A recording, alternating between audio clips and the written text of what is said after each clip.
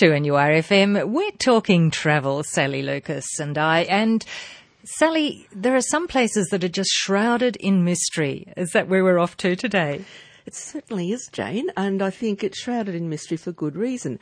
Now, we're talking about Borneo, which is the third largest non-continental island in the world, and it's located north of Java, Indonesia, and it's considered the geographic centre of maritime Southeast Asia. Now, the island is divided among three countries, however: Brunei, which is an extremely small sultanate, Indonesia and Malaysia. And approximately 73% of the island is Indonesian territory, but the Malaysian states of Sabah and Sarawak in the north occupy about 26% of the island. But Brunei, little tiny Brunei, only occupies about 1% of the land. So it's amazing, isn't it? Now, it's surrounded by the South China Sea to the north and northwest, the Sulu Sea to the northeast, and the Celebi Sea and the Makassar Strait as well to the east, and the Java Sea and the Karamata Strait to the south. That's the stuff of legends, isn't it? Isn't it? Absolutely. And to the west of Borneo, you've got the Malay Peninsula and Sumatra, and of course to the south is Java, and to the east you've got Sulawesi, and the northeast the Philippines. So it's got all these other little places around it. It's quite close to the Philippines, actually, the top part of the island. So is it a good idea to combine a couple of these other countries? Or it is. I mean, you've got to remember with Brunei, the Sultanate, of course, that it's very different. It's got very strict rules, no alcohol, no smoking, etc. But, you know, a very wealthy little sultanate and very interesting to visit. And you've got some wonderful national parks and forests, which people may or may not be aware of. Now, I guess the thing most of us have heard about, of course, are the orangutans. You know, the original wild man of Borneo, as it was known, the orangutan. And of course, they've got all these beautiful causes now to save the orangutans because, you know, we have been deforesting and, you know, it's been quite a sad case. And there's lots of wonderful conservation projects that are happening to help the orangutans, you know, get through all this, I guess is the way you can say it. So yes, you can divide it up into quite interesting. Generally, you would fly via, say, Singapore or Kuala Lumpur, depending which way you want to go, and then into Kota Kinabalu, which is the main point of entry. Then, of course, you can do Mount Kinabalu.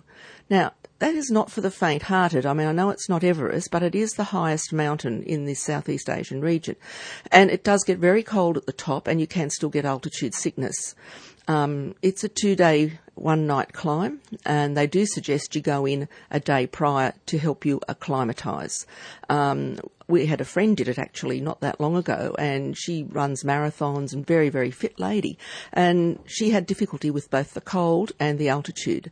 So it's about 4,000, roughly 600 metres. That's high enough. So that's fairly high. And people don't think, they think it's in Malaysia, it's not going to get cold, you know, but it does. You're going up fairly high, so of course it's going to get cold. They used to have, they've got little huts and dorms where you can, you know, stop along the way and break the journey because you want to get there, obviously, for the sunrise at the peak. They used to have warm showers. They don't anymore. So just to warn people, you're not going to have any in the way of real mod cons on this climb, but it is supposed to be really spectacular, and you've got lots of beautiful forests that you're walking through. So it's not like I guess a lot of the Nepalese mountains are a bit more barren, if you like to say, but this is a very forested part, being in this part of Asia, of course, which has rich tropical forests. And the other thing, the Borneo rainforest is 130 million years old, and it's considered, or they've stated that it is definitely the oldest rainforest in the world. So you are going to a very special part of the world when you're going into this area. And as I said, you've got lots of national parks, and you can stay in longhouses, you can do river trips, you can go to turtle sanctuaries, etc., etc. So it's a very diverse country, but it's still a very unspoiled country. I think that's the beauty of it. Like, you've got pristine waters, you know, which are great for snorkeling, kayaking, swimming, etc. You know, the beaches are beautiful, white sand, clear beaches. It's not a big, thriving metropolis like Singapore, Malaysia or Hong Kong. So you don't have the big city syndrome. You know, it's, by comparison, they're much smaller cities. You've got Kuching was one of the other main cities there as well going to Brunei, as we've mentioned.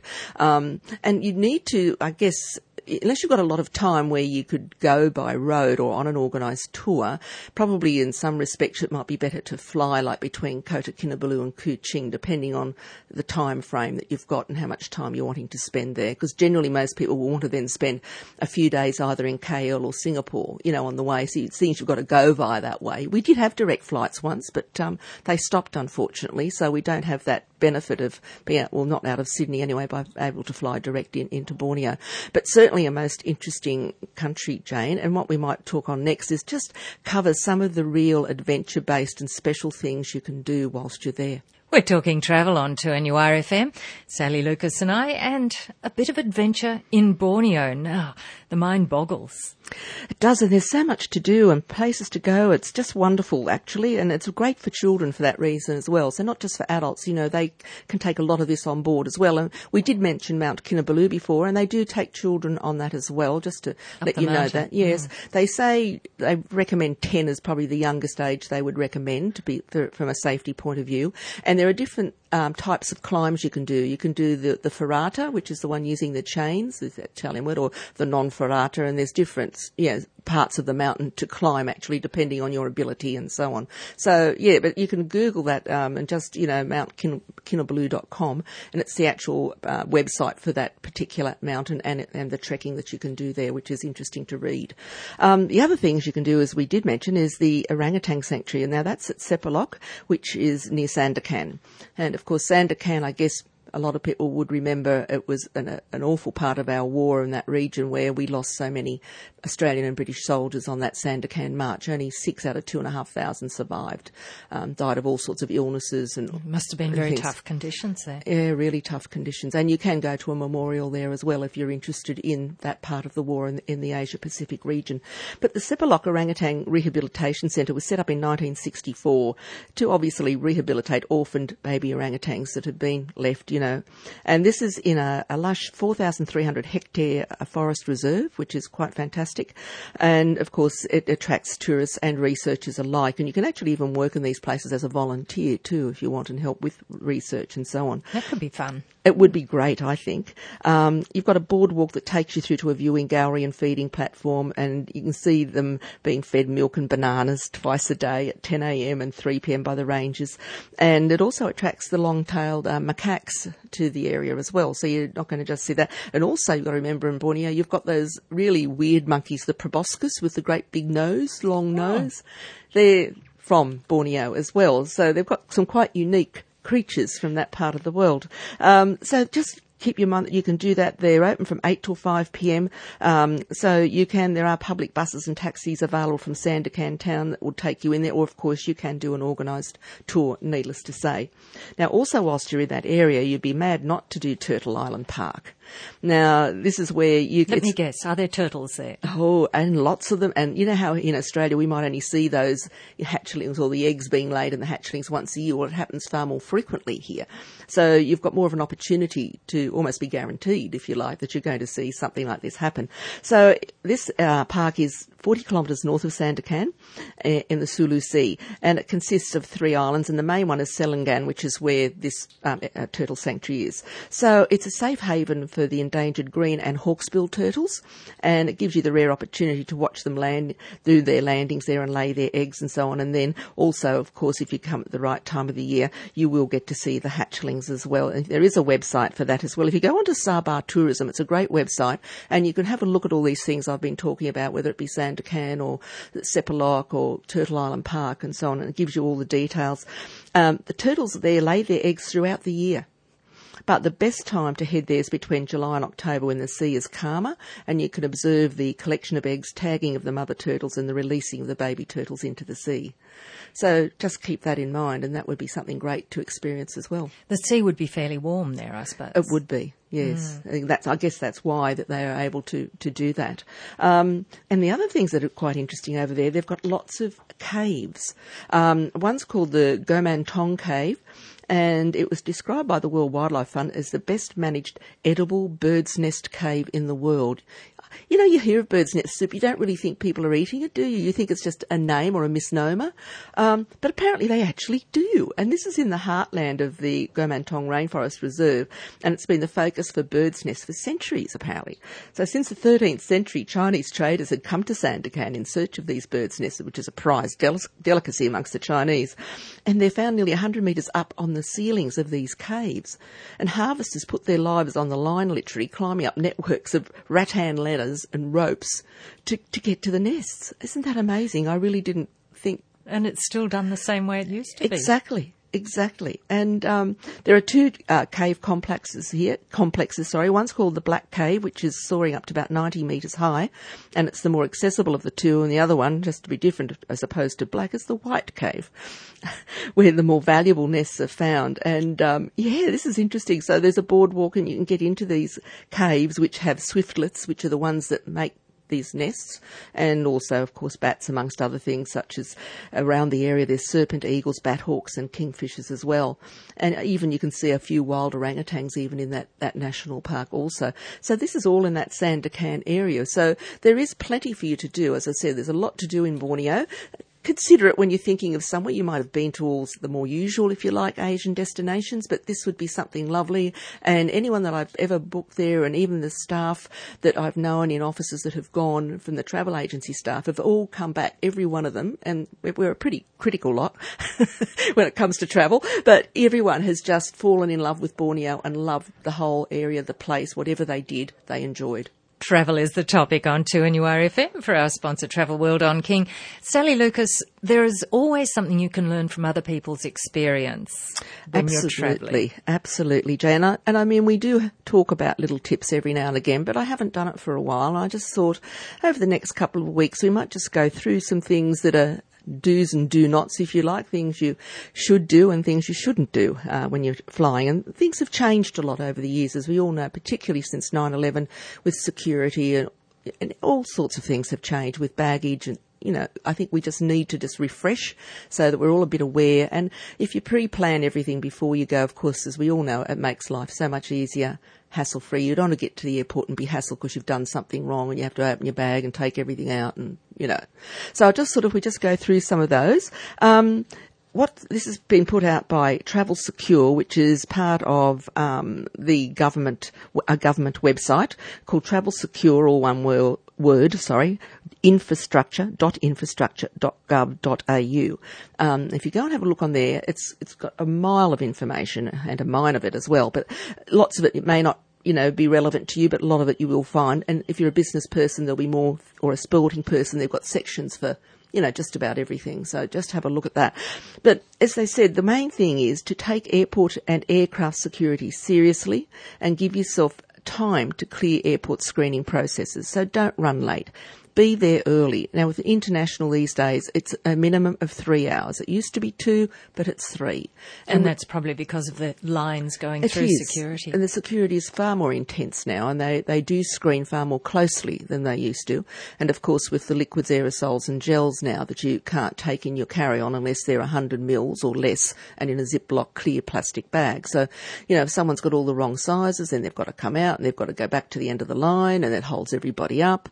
So this is what I'm saying. If you can be prepared for before you go, number one, you're not holding yourself up and you're not holding everyone else up either. It's a courtesy, should I say, to do the right thing. And, you know, just these some quite obvious things that I'm saying, but I just think it doesn't hurt to say them anyway. Cooperate with the requests and directions of screening officers and airport and airline officials. Tell screening officers if you have any medical conditions, such as a pacemaker that might affect the screening process, or you might have like a hip, you know, a metal sort of, you know, artificial part in your body, whether it be knee, hip, or whatever. Carry a medical certificate or letter from your doctor if you need to carry hypodermic needles or prescription medications. Place any small valuable items you may be carrying in your carry-on luggage before you get to the screening point. Okay, so keep them somewhere separate. If you're departing from an international terminal, as we've just mentioned, place the plastic resealable bag containing all those little products we said of 100 ml or less onto the screening conveyor belt. They want that separate, not just in your hand luggage. You take that out and put it on a tray or on the conveyor belt separately. Is there a limit to the number of 100ml containers of liquids and gels? No, just so long as they are 100ml or less. That's the main thing. Also, if you do have a laptop, they want you to take it out of its case and place it again into a tray on the screening belt. They may ask if you're someone with a wheelchair or a pram or other mobility device, they may want to screen that device as well. Check also with the airline you're travelling with beforehand if you're unsure whether a particular item will be permitted on board, or check with your travel agent, obviously. Either leave those items at home or you put them in your checked baggage. Okay. Now, if you're departing from a domestic terminal, you may be able to leave other arrangements, like if you had a family member, you could just leave it behind or something like that. But internationally, there could be certain things that you'll just have to surrender and they'll take them from you. And you wouldn't get them back? No. So it's really important. You can't pack, as we all know, sharp objects such as knives, scissors, even corkscrews, in your carry-on luggage. You must surrender those items or have them again in your suitcase. Suitcase is fine because you can't access that when you're on the plane. It's down in the hold. So what you've got to think is if anything could be perceived to be a weapon or sharp or dangerous, it must not be in your hand luggage. And the other thing, of course, don't ever leave your luggage unattended, because people do put things in. We've heard of this happening, as you know, it does happen. So just please be aware of all that.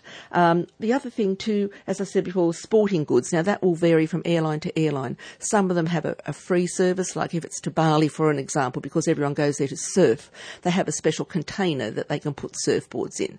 But otherwise they might say you must do it a certain way, have it packed a certain way. A bicycle usually has to have the wheels come off it and be packed. Fishing rods must be in a tube.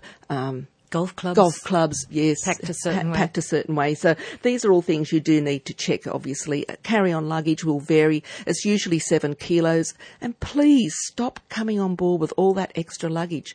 What you've got to remember, what people don't think about, that plane still has a load factor to get off the ground.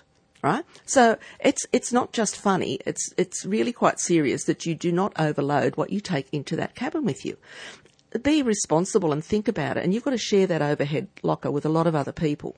And if you've got, for example, a briefcase, stand it upright so more can be fitted in. Don't pack it flat. Think about how you put that item into the overhead locker. And do remember, if you do hit turbulence, the more weight that's in that locker, if it flew open, you know what I mean, that could be dangerous injuries to everybody. So they're just all little things I guess it's common sense really, isn't it, when you stop to think about it, but think before you pack, think before you get to the airport, and it'll make the whole process be a lot smoother and a lot easier.